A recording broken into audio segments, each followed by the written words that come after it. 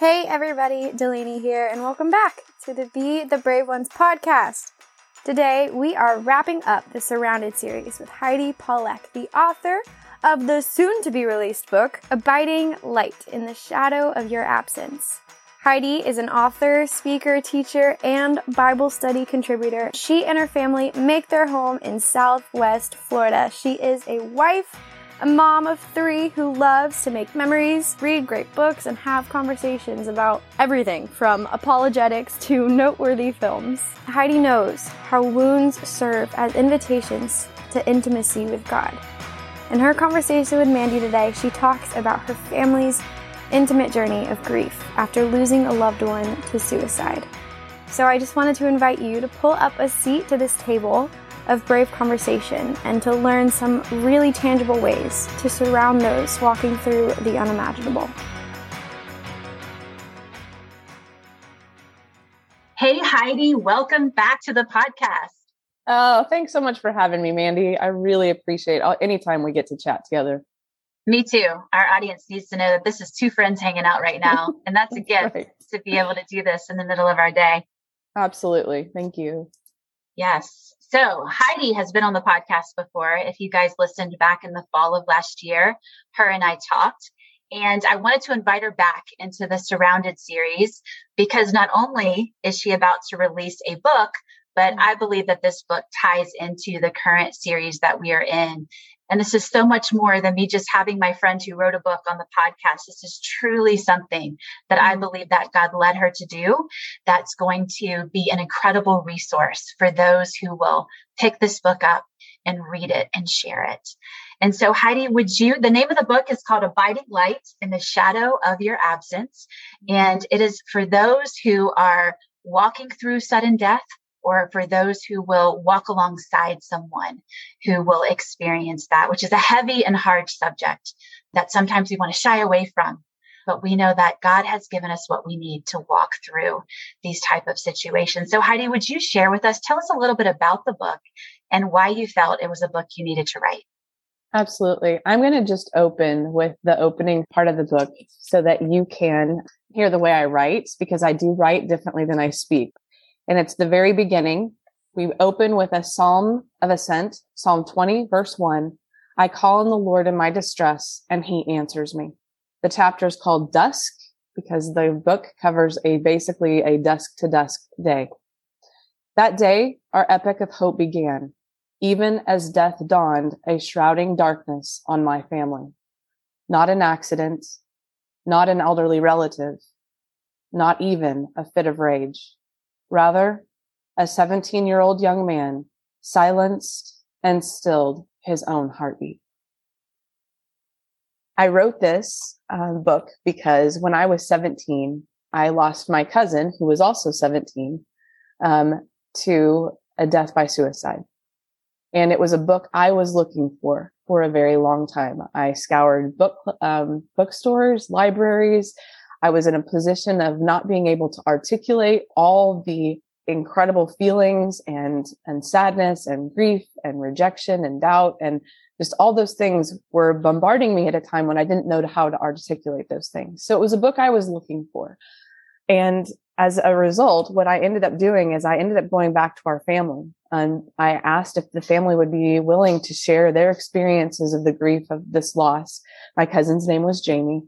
And I asked our grandparents on both sides, and I should tell you all that our moms are sisters and our dads are brothers. So we had all the same aunts and uncles and grandparents, and I was able to get 4 generations to share. So there's more than a dozen different perspectives throughout the book written in the first person, and they're very personal. They're very different. They are definitely anchored in the faith of Christianity. That is something that the whole family did have in common and shared, and propelled us in a really specific way because of the fact that there is that hope in Christ and the resurrected Christ. So it is a collection of first person accounts. And then along with that is kind of threaded throughout is a little bit of my own story and how I processed their sharing.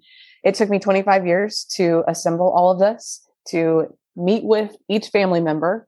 I recorded on tape recorders because this is how long ago I started. I recorded the interviews. We transcribed those interviews again by hand. Now they have great technology where you can do it in minutes. It took me a lot longer. However, I will say that I do think that part of that transcription process where I had to sit there and listen and rewind did help me take on their voice in a different way than I think I would have if it would have been a much more fast forwarded process for me. So it was each step along the way has been very valuable, even though it took me a long time. Well, one thing that I really love about the book, now I apologize if I should know this, but I've referred to the book as a memoir. This is a great question. And we could probably have a whole podcast about what genre it falls into. It's kind of between genres. Generally, a memoir covers a small amount of time and it's usually one person's perspective. So the fact that we cover multiple people's perspective over a lengthy amount of time, it definitely starts with his initial death, but I think it's okay to refer to it that way. But okay. One thing that is really notable, Heidi, and a reason why I wanted to have you on during this series is that you were 17 when this happened. And I know the adult Heidi, right? We can do the math, 25 years plus 17. And then I have to remember, no, oh my goodness, you were a teenager when this happened. And so you're writing from that perspective. And something that is very evident as we read about your experience is that you were surrounded. You were surrounded by family, by friends, by God's people. And when we are walking through something like this, that is one of the times where we truly recognize our inevitable need for God and his people. And so I was wondering if you would just share a little bit about your experience from that perspective. Absolutely.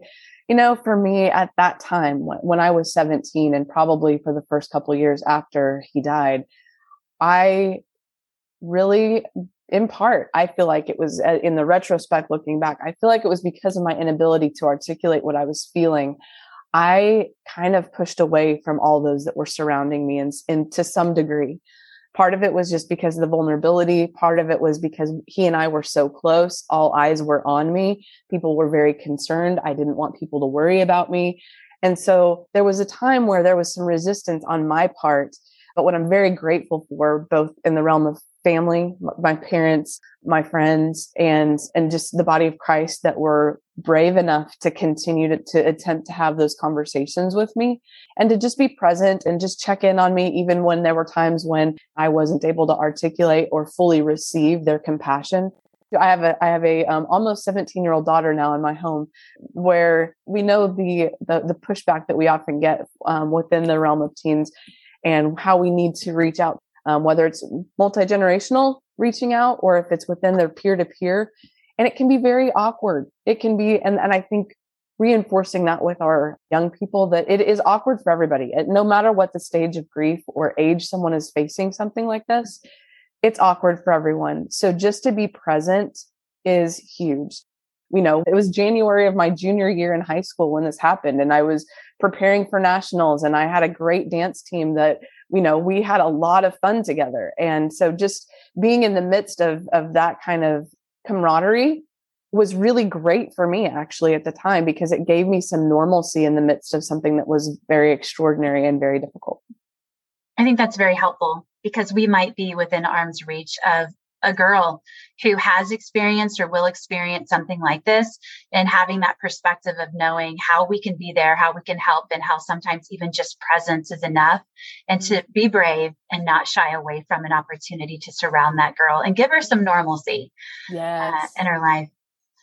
So something also that's incredibly remarkable about your family's story is that everyone processes their grief differently, but ultimately everyone's story leads to a road of hope that really stood out to me. And I also want to say that even though you are writing these perspectives, first of all, Heidi, you are an incredible writer, and it almost feels like fiction from a standpoint of being in a story. You feel, as you're reading these perspectives, you literally feel like you are reading a made-for-TV movie.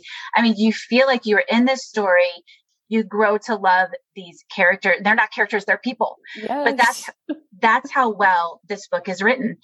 But one thing that, again, that's super incredible is that everyone gets to hope. So it's like the opposite of 13 Reasons Why, right? You're seeing all these perspectives, and everyone's grieving in their own way. but they're all finding hope.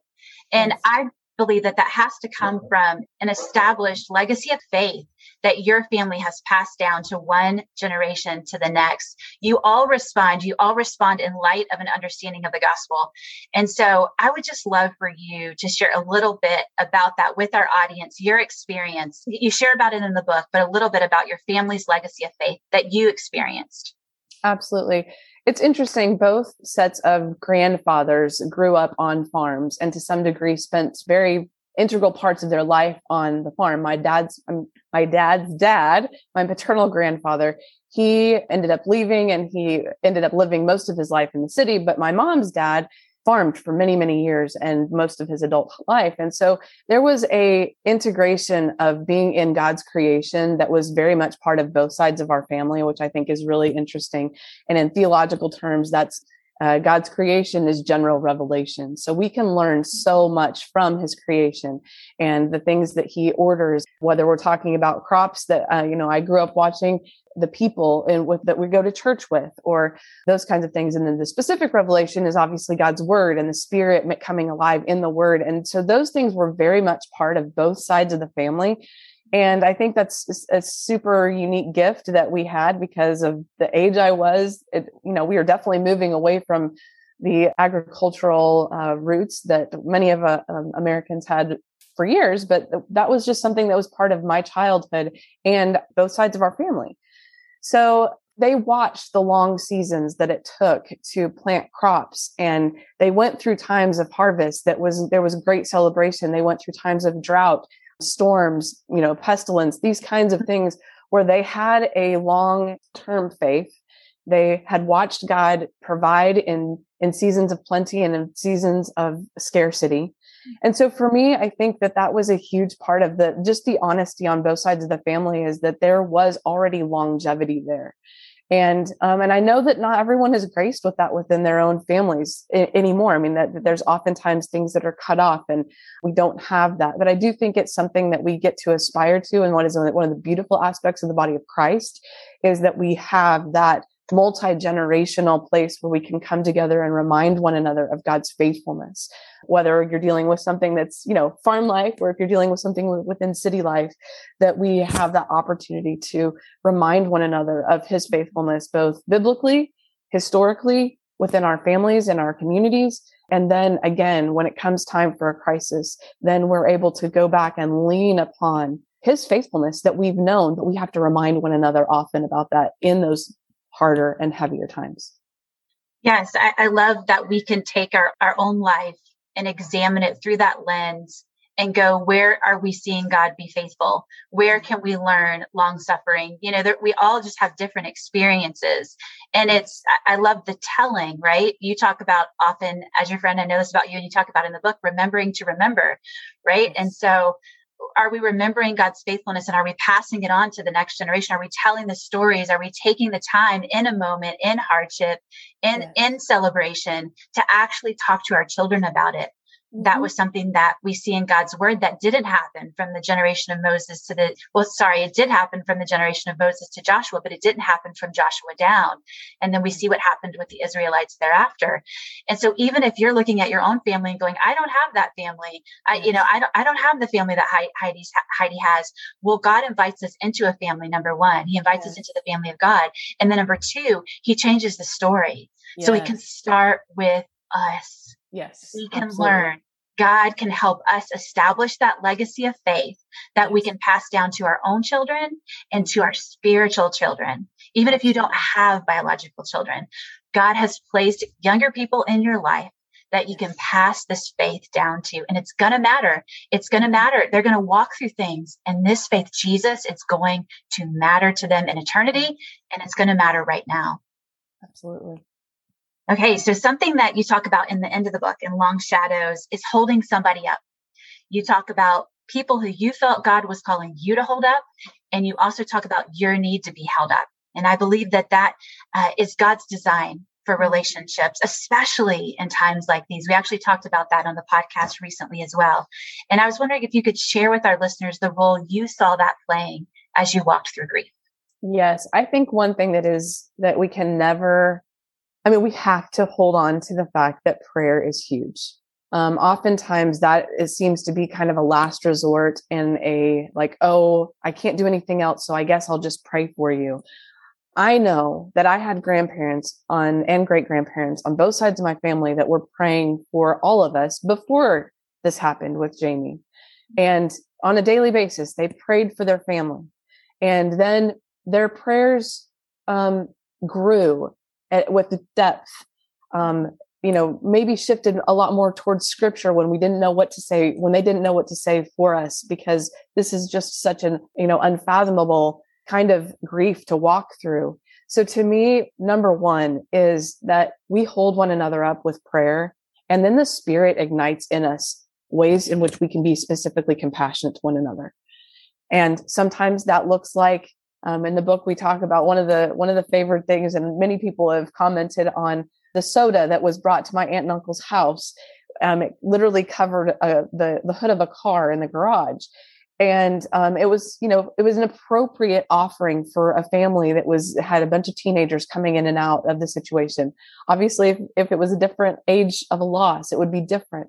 But being really specific in our prayers, God is just so kind and gracious and good to give us something specific that we can do for one another that will extend this compassion.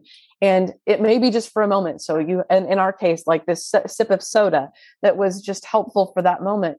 And yet all these years later, it is something that all of us remember with great affection because of how thoughtful that was. Oftentimes we don't even remember those things, but God uses that to remind us again of how personal he is to us. And I believe all of that starts so often with prayer. And it should be the first thing, not the last thing. Obviously carried throughout, we pray without ceasing, but the Spirit is just really good to lay upon our hearts the things that we can do, both to be compassionate, and he gives us the courage to carry it out. And you talk about in long shadows. First, I also want to say that the end of the book is my favorite part. When you get this book, listeners, go get this book. I know it comes out next week. I pre-ordered a copy and got some in advance so that I could read it and whatnot. But the last 4 chapters are going to blow you away.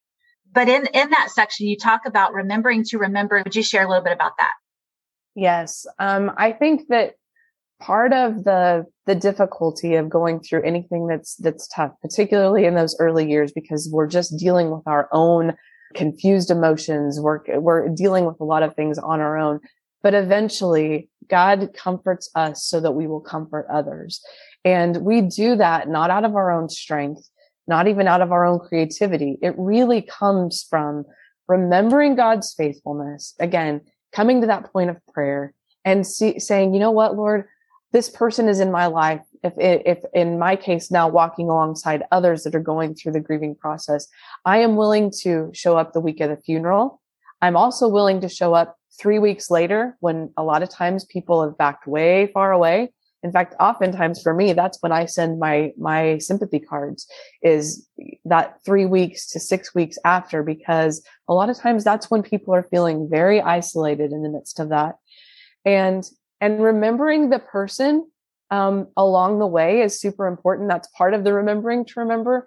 The core of remembering to remember is remembering God's faithfulness, God's character, and reminding one another of that in due time, in soft and tangible ways. That is really just the compassion to continue on and take the compassionate walk, not just in a one-time endeavor, but in I'm here for the long haul. And particularly when you're in a close circle of people, or if you are in someone that you're very, very close to, if it's a family member or a good friend, people are very tempted to back away for a while. And that's okay. It is important. Sometimes people do need space and they do need quiet to deal with some of this, but it's also being persistent to show up and remind one another of God's goodness. And sometimes as we're walking through that, we see someone going through something that's very, very difficult. Like my mom talked about this in context to me when I was in high school, and she wanted so badly to lift the burden and to make it better and to make it better more quickly.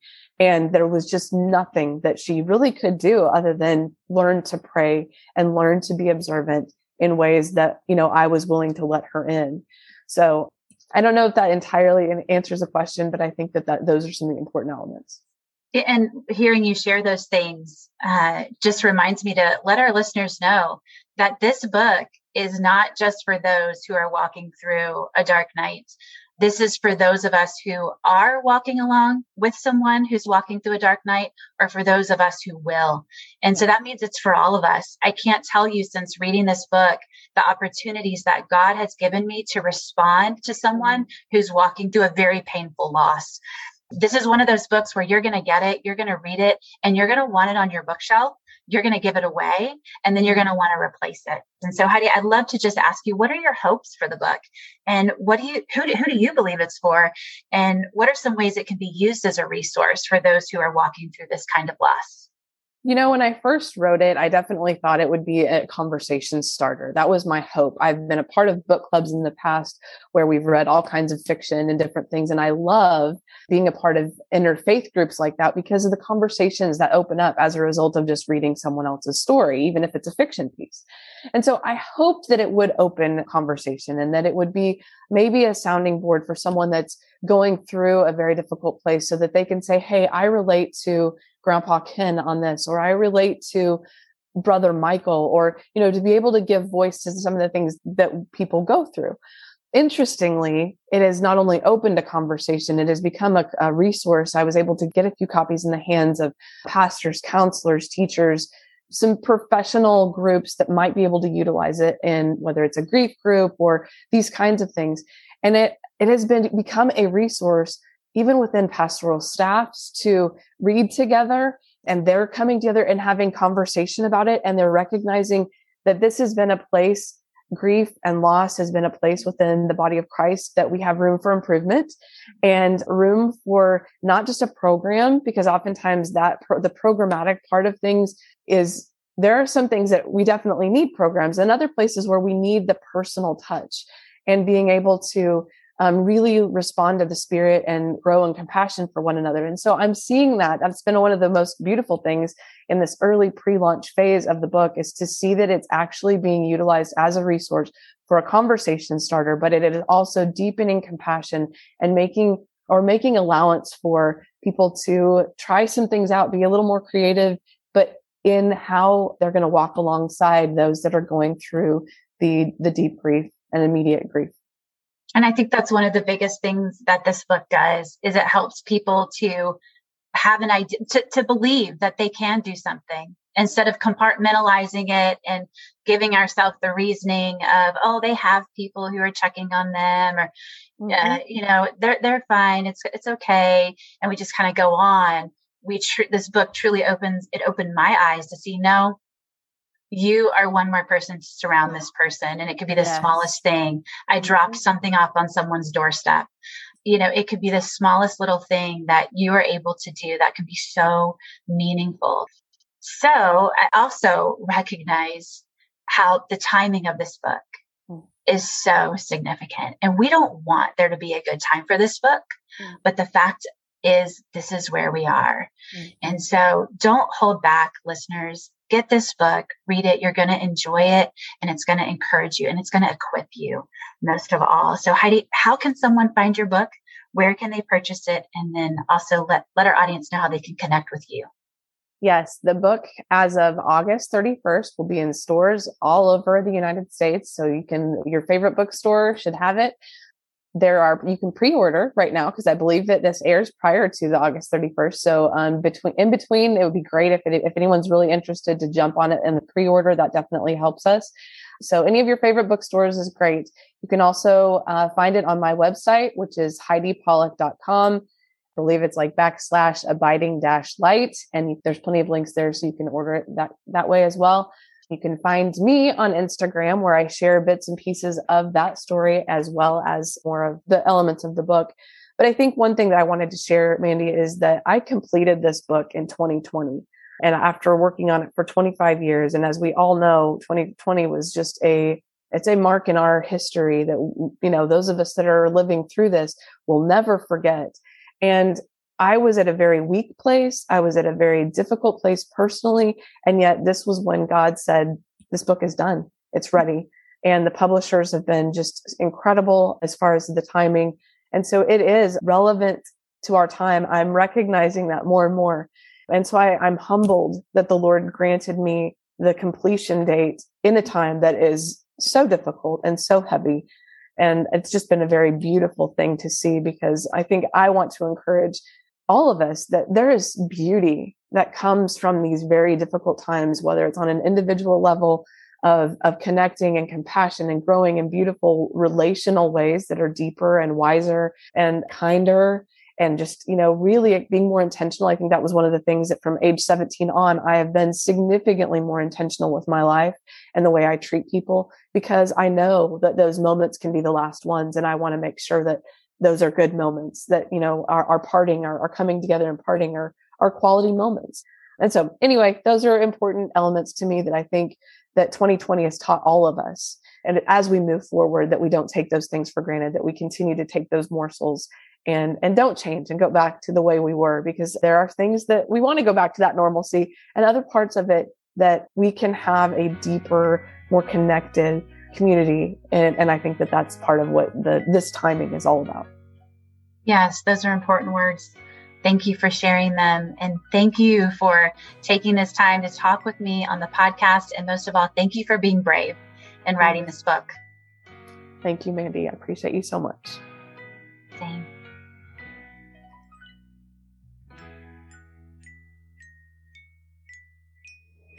Thank you for joining us for this episode, guys. We hope this series encouraged you. And if it did, we invite you to share it with others to encourage them as well.